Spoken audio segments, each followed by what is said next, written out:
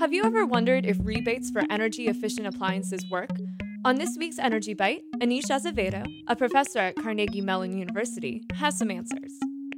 Energy efficiency is one of the key strategies we need to pursue if we want to reduce the emissions associated with climate change. In the United States, we have a long history of energy efficiency programs and technology standards. Rebates are one of the strategies that have been used to drive people to choose energy efficient appliances. Do they work? The answer will depend on how the rebate program is designed. We found in our research at Carnegie Mellon that if the rebate also includes a requirement for people to return or recycle their old appliance, then energy consumption in those houses is reduced by about 6%.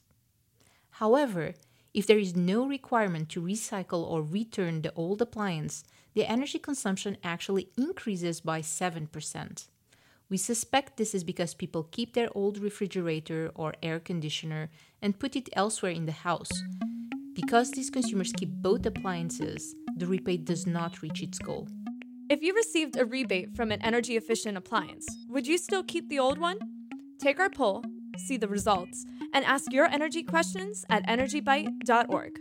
Energy Bite is a co-production of WESA Pittsburgh and Carnegie Mellon's Scott Institute for Energy Innovation.